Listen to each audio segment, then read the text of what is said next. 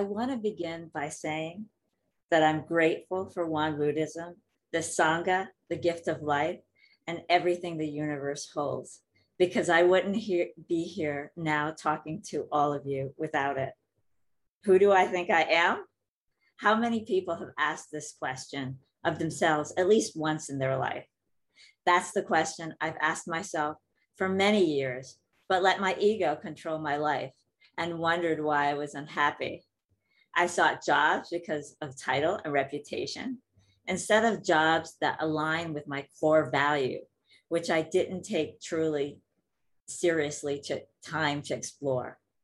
I was spinning in a cycle of greed, wanting too many material things, such as the latest yoga mats, anger, working for people I thought were challenging, and delusion, attaching to ideas and material things, and was wondering why I was unhappy. I had been programmed since childhood by family, through education and media, to believe my purpose is to have a career that makes good money, meet the right partner, and have children. I rarely questioned those beliefs because I was so busy surviving, not thriving. Our purpose is centered around ourselves or our egos, rather than questioning what is good for everyone. Many of us are not taught how interconnected or interdependent we are with everything, including insects. Before I discount anything, like mosquitoes or anyone, everything has a purpose in this universe that perfectly aligns with the principles of cause and effect and interconnectedness. I recently read in the Smithsonian Magazine that mosquitoes are night pollinators and are essential to flowers. Who knew? Not even entomologists, the bug experts, until they started studying insects at night. Buddha said, "You are what you think." What a profound statement. A friend of mine recently said I didn't look like a Buddhist because I wasn't bald and I wasn't wearing brown robes like the Dalai Lama. His belief was based on a few Buddhist monks he saw on TV. He didn't mean to be judgmental. His mind was looking for a familiar association, which is why our mind needs to be constantly reminded to be open and flexible and question all past experiences and thoughts. I too judge others for how they act and then judge myself for judging. What irony. How humorous is that? It shows that I must continuously study my mind. The negative thoughts and feelings associated with greed or craving or anger or attachment to thoughts and ideas are wonderful indicators for me to find the root causes for those thoughts and feelings and let go of them and see things in a positive way. Meditation helps me be aware of those thoughts. Who wants a mind that perpetually creates dukkha for no reason?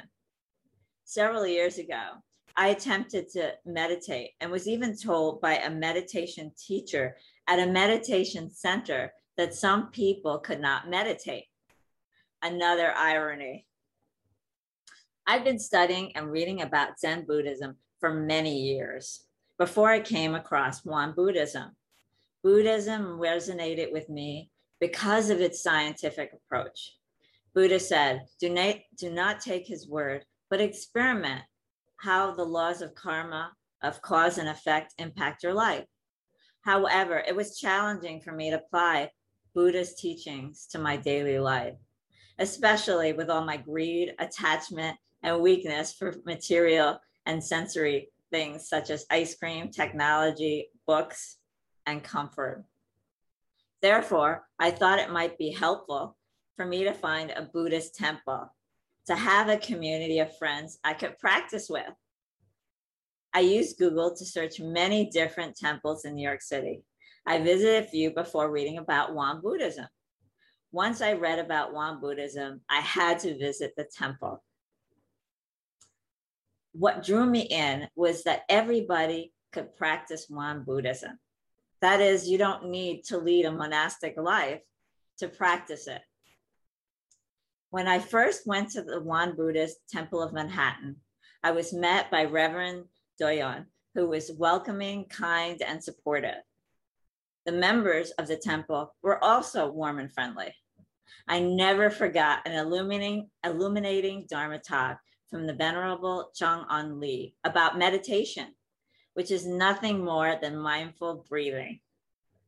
However, because of traffic at where I live, I stopped attending Sunday Dharma service, but occasionally listened to Dharma talks on YouTube. Eventually, I found life coaching, which is nothing more than a non-spiritual version of many Buddhist philosophies, such as mind management. After a while, I found that life coaching was missing the spiritual foundation that drew me to Buddhism. Therefore, I decided to commit to Won Buddhism fully and become a member. What's my aspiration? To nurture my Buddha nature with the following: practicing loving kindness and compassion for myself and others by seeing the good, having satisfaction with impermanence by seeing it as an opportunity to learn and grow, understanding that non-self and impermanence are the same. The universe constantly changes, and trust what happens on more than an intellectual level, but through practice and action. I'm committed to seeing Buddha nature in myself and others. Without seeing and cultivating it in myself, I'll be unable to see it in others.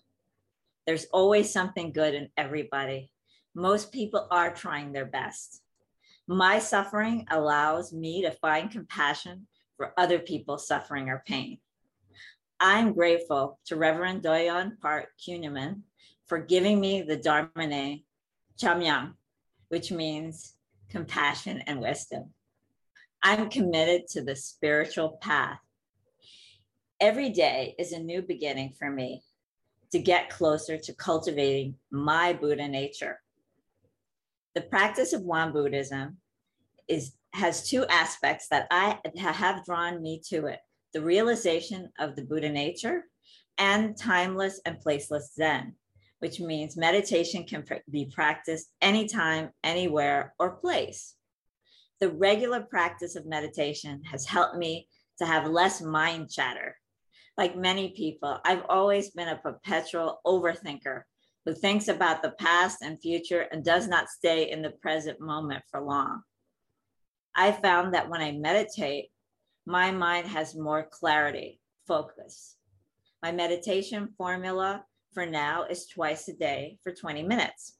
I may experiment in the future with meditating more for different length of time to see what works best for me. I'm not attached to a specific time or place. If I can practice twice a day, regular practice helps me feel and become more connected with the universe.